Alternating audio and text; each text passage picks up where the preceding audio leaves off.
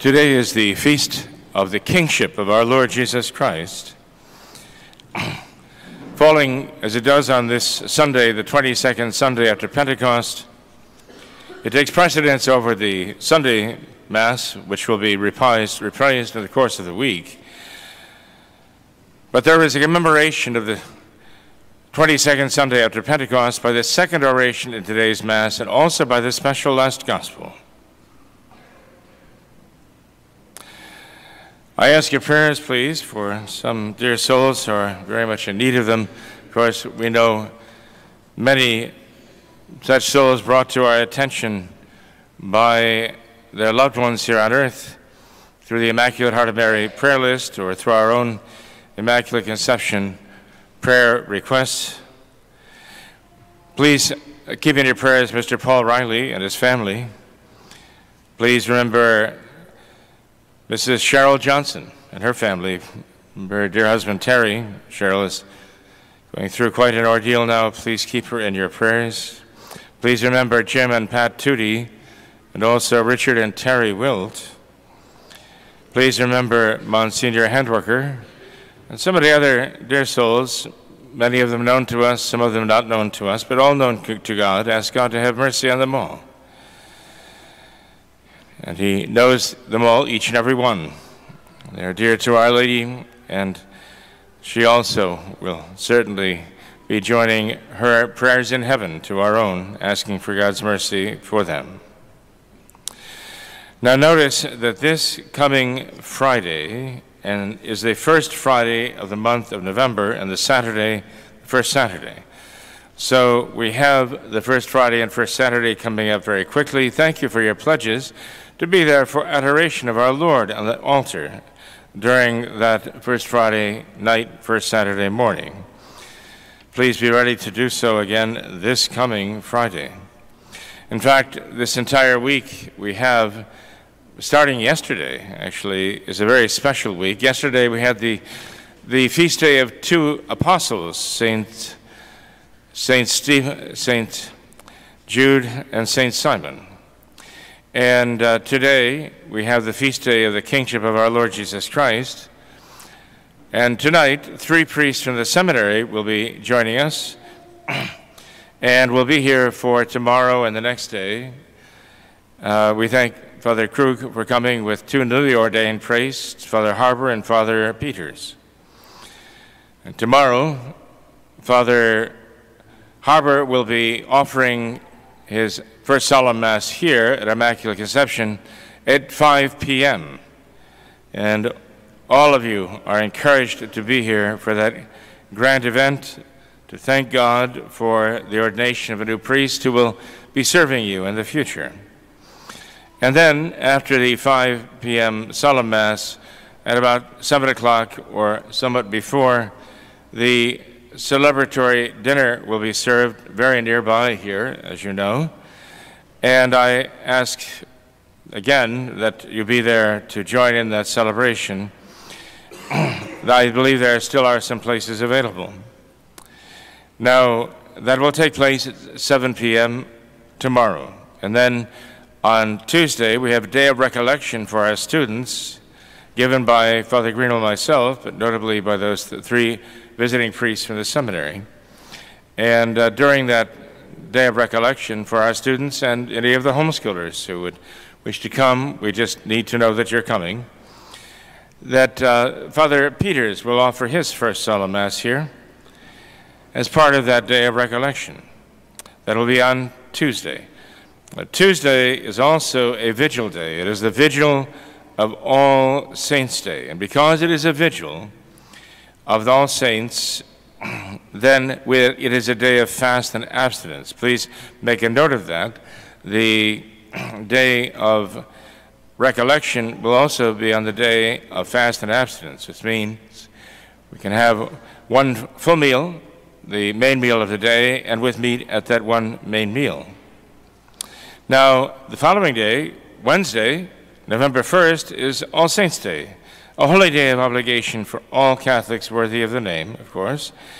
And the following day after that, Thursday, is All Souls' Day. Actually, beginning at noon on All Saints' Day, you can already then begin to gain the indulgences for the souls in purgatory. And then all day on All Souls' Day, Thursday, also you can gain those indulgences. We ask that you turn in the envelopes for memorial of your loved ones for All Souls' Day. We ask you to turn them in before All Souls' Day itself. We ask you to turn them in actually even before All Saints' Day, because we'd like them on the altar on All Saints' Day and throughout the entire month of November. So whatever envelopes have been given to us will begin to be on the altar for All Saints' Day and then throughout the entire month, dedicated to the souls in purgatory. To gain the plenary indulgence, well, you have to fulfill certain requirements, as simple as they are. They are outlined for you on a little page given you in the bulletin. Of course, there is the outward work of simply praying 3 times devoutly the Our Father and the Hail Mary and Glory be to the Father. And when you pray them, you don't just pray them mentally, you actually do what the priest does when he prays the breviary. You actually form the words in your mouth. You don't have to speak the words out loud of the prayer, but you do form them in your mouth. You pray the prayers, and as often as you enter the church and come to pray those prayers, you can gain a plenary indulgence for the soul of a faithful departed. But there are also the additional requirements for such a plenary indulgence: going to confession during the week, receiving our Lord worthily during the week, and also having your mind made up against all habits of venial sins. We might never be able to eradicate all venial sins from our lives, but we can have a will set against them. Now, you know that in confession, we have to have our minds made up against all mortal sins.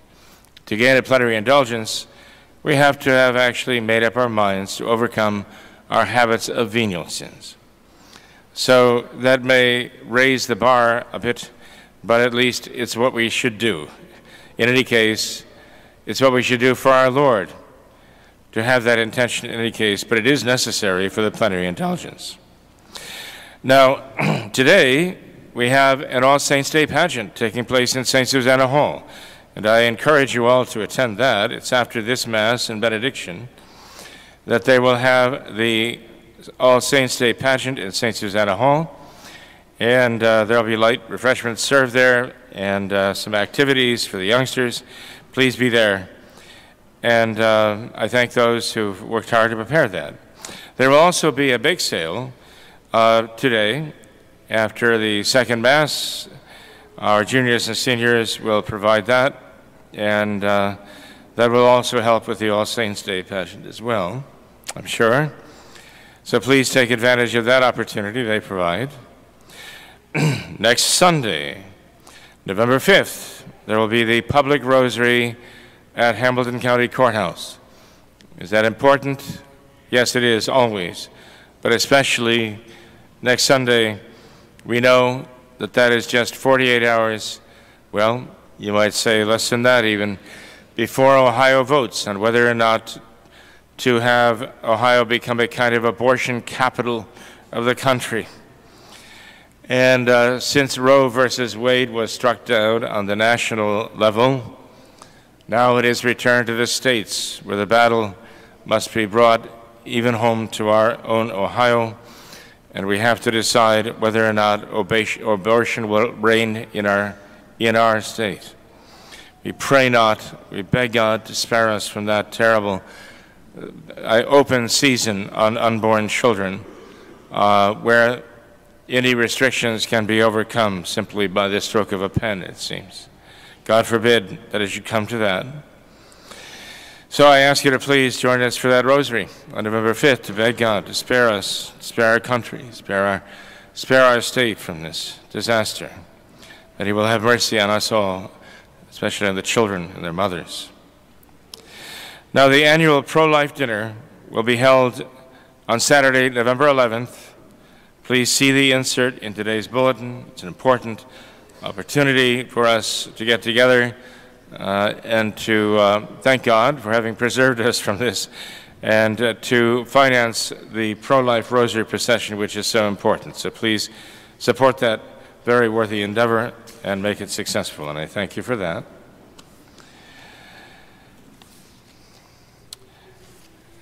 Now, after Mass today, there will be benediction of the Blessed Sacrament, called for by Pope Pius XI, when he instituted this feast day with the prayers, the litany of the Sacred Heart of Jesus, and the prayer for the consecration of the human race to the Sacred Heart. So please join us for that as an act of thanksgiving for our Lord coming, and especially if you've received Holy Communion, make that the central part of your thanksgiving.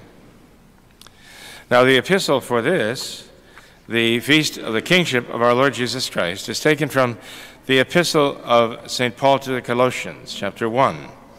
Brethren, giving thanks to God the Father, who hath made us worthy to be partakers of the lot of the saints in light, who hath delivered us from the power of darkness, and hath translated us into the kingdom of the Son of his love, in whom we have redemption through his blood, the remission of sins, who is the image of the invisible God, the firstborn of every creature.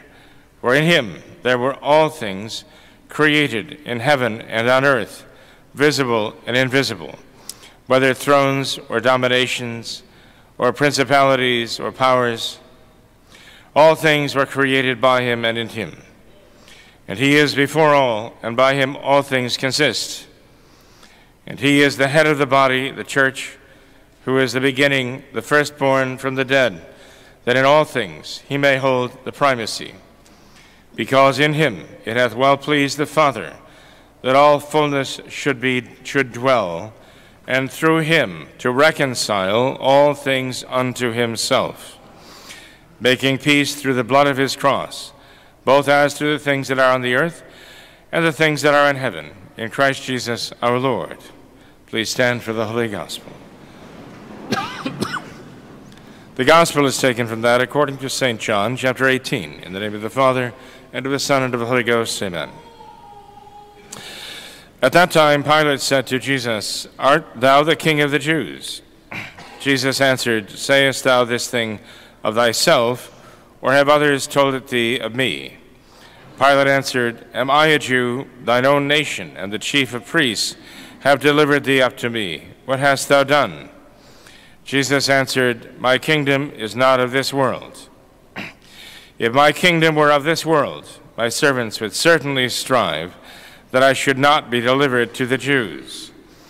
But now my kingdom is not from hence. Pilate therefore said to him, Art thou a king then? Jesus answered, Thou sayest that I am a king.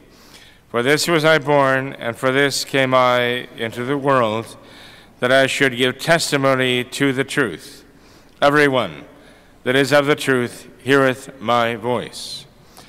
Thus far the words of today's Holy Gospel. Please be seated.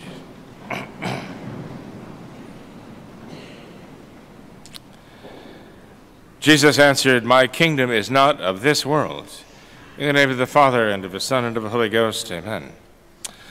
My dear faithful, at the end of every canon of the Mass, you hear the priests say in Latin, per ipsum et in ipso, cum ipso. We actually say in that prayer that all that God created,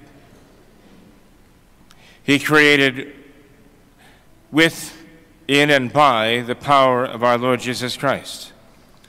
That is an echo of this epistle of today's Mass.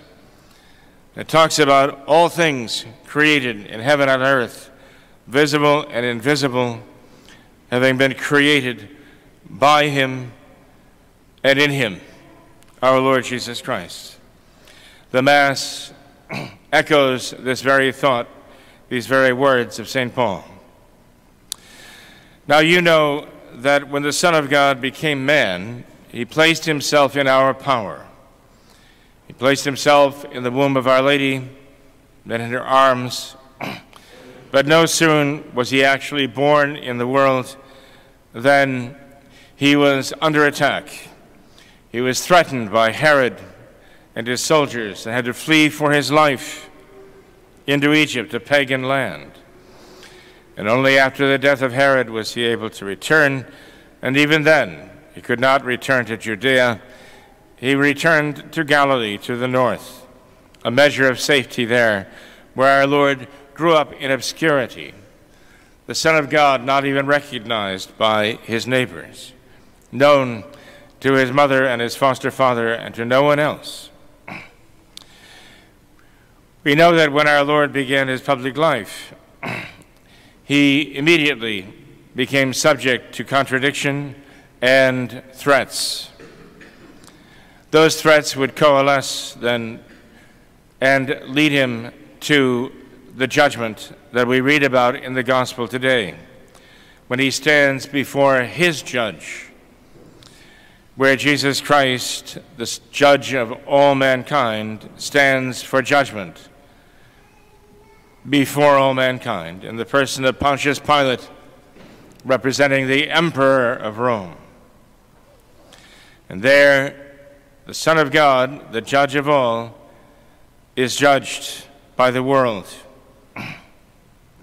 And the world judged him worthy of punishment for his innocence, proclaiming to be exactly who he was, the very Son of God and the Savior of mankind. And for that, the world condemned him to die. For that, the world crowned him with thorns. For that, the world gave him a scepter of a reed. For that, the world gave him the cross as his throne, on which he would die. Surrounded not by the cries of Vive le roi, long live the king, but crucify him, crucify him. This is what the world has done with its king. And you and I also, do this when we commit mortal sin, and we live in mortal sin, as though from our hearts we cry, crucify him, by our sins. My dear faithful, so it has been from the very beginning, and so it is now in the world that turns its back on him only to cry, crucify him again. In order to counter that, in order to, as it were, confirm the faithful in their allegiance to Christ the King, Pope Pius XI issued a decree in 1925, an encyclical called Quas Primas, in which he declared the kingship of Christ. Now, this was not a new doctrine. It was a new feast day, but it was not a new doctrine. Go into the magnificent basilica of St. Mary Major, Santa Maria Maggiore in Rome, and you find there in the archway over the high altar, in the apse, you find a portrayal of Christo Pancrator, Christ the judge of all, the universal judge, dating back to the very earliest centuries of the church. Go into the church of Santa Maria sopra Minerva. Go into the church of Santa Maria in Trastevere, St. Mary's across the Tiber, I should say, and find there, again, a magnificent mosaic portrayal of Christ as the judge of all mankind. From the various days of the church understood Christ is king. He has the power to govern, to make laws, to require us to obey his commands. He has the power then to judge and the power to carry out his judgment over all mankind. We are here because we believe that it's true. As all of the true Christians before us, all of Catholics have always believed that Christ really is the Lord and the King of all mankind. He is not only Lord and King over the souls in the church suffering, he is not only Lord and King over the souls now in heaven, he is the Lord and King here on earth of all mankind. And all mankind owes to him strictly obedience, love, thanksgiving. The encyclical Quas Primas explained the nature of that kingship and the origins of that kingship. Pope Pius XI explained that Jesus Christ has absolute dominion over all mankind as God, as its creator. Jesus Christ also has absolute dominion over mankind, the right to rule all mankind, as an acquired right, because he became man, God became man, and Jesus Christ as man suffered for us as the price of our justification and our salvation. He paid the price of our ransom, therefore. So we owe him all that a king deserves. But his kingdom is not of this world. Some would dismiss his kingdom and saying, well, therefore, it does not apply to us. We can ignore him and do our own will. The fact that our Lord's kingdom is not of this world does not in any way take away from it. It actually makes it more powerful. The kingdoms of this world come and go. The kings rise and the kings die, often violently, and leave only their dust behind. The dust of their own weak and corruptible bodies, but the dust of all those who suffered under them. Even their kingdoms return to dust. This is the kingship of this world. But our Lord's kingdom is not of this world. It is of eternity. It is far beyond any kingship possible here on earth. And our Lord has brought that kingdom here. He has established his kingdom here on earth. So his kingdom is not of this world, but it is in this world. And it must be reckoned with. It is a kingdom over all mankind, not just a petty king who rules here and there for a brief time and then is either assassinated or mourned for a brief time and then forgotten. No, our Lord's kingdom, our Lord's kingship goes far beyond that. Perhaps the most important aspect of his kingship that you and I have to insist upon today is his power of judgment. You see, our Lord came not to judge. The first time he came to save. He came to establish his church. He came to die on the cross. It was in the process of dying on the cross and redeeming us that he established his church. It was from his open side on the cross as he hung in death there, crucified, that the church actually was born of him. And that church is here to justify from sin and to sanctify so as to glorify, that the souls of men may be someday glorified in everlasting life. That is the mission of this church. Our Lord himself will come, though, and the second time he comes, he will come to judge. He will come as the judge of mankind. And the scenes that we will soon read about in the gospel for the last Sunday of Pentecost and the first Sunday of Advent portray our Lord coming to do just that, to judge all mankind. Fearsome times, times when the faithful lift up their heads and rejoice at the thought of seeing our Lord. Times when the rest of the world mourns and grieves because, well, their party is over and they know now is the time of reckoning. If there's any message that mankind needs today, it is that Jesus Christ is their judge, that he will judge all of this.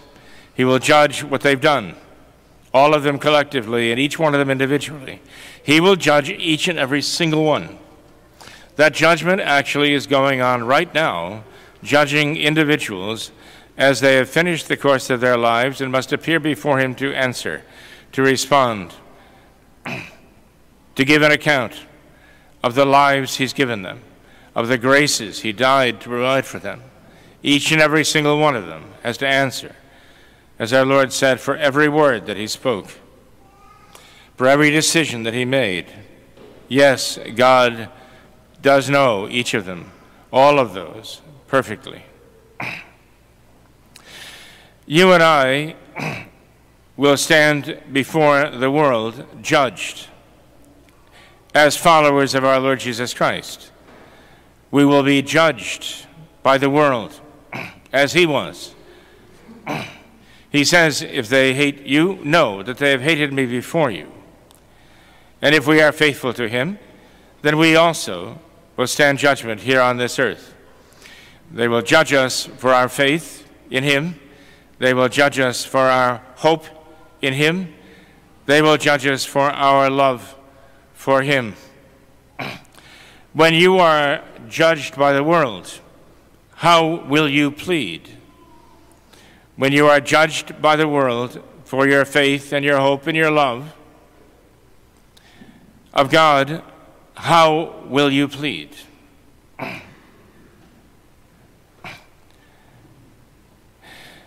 Well, the world continues its judgment. As St. Paul says, those who would live in any godly fashion in this world will suffer persecution. And it is impossible to please God without faith. This is the choice you and I have to make. When our Lord said he would send his Holy Ghost into the world, he sent him here as the judge of the world to actually, you might say, even as the prosecutor of the world, to prosecute it for its lack of faith, its rejection of Christ. But for the faithful, the Holy Ghost will exercise the role of advocate or paraclete. He will be our defender. He will be what we might call even our defense attorney, speaking for our salvation. But the judge of all of this, as this trial continues, because you might say that each one of us here, with this advocate, the paraclete, the Holy Ghost, each one of us here is now standing trial. That this is the trial right now taking place, and we are right now here on trial. And there awaits for us the judgment. Christ himself awaits to judge.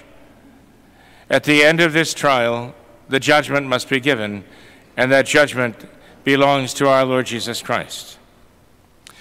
It is the fact that must be echoed throughout the world by every one of us. We must remind mankind that it has a Savior, it has a judge, and it must face judgment. It's the one thing that the world does not want to hear. It's the one thing that the world rejects absolutely. As they plugged their ears so as not to hear the words of St. Stephen the deacon when they were about to stone him to death, so the world plugs its ears against that message, that Christ lives, that he is, in fact, the judge of all mankind, and will judge each and every one. He will judge not only individuals, but nations. You and I are citizens of the United States of America, but you and I are citizens of another family, a greater family, the communion of saints. We are exactly what St. Paul speaks of in today's gospel, of the household of the faith.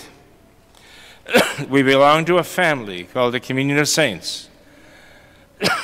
In heaven, the Blessed Mother rules over that family with a mother's heart. We belong to that family here and now by grace. We want to be part of that family in heaven.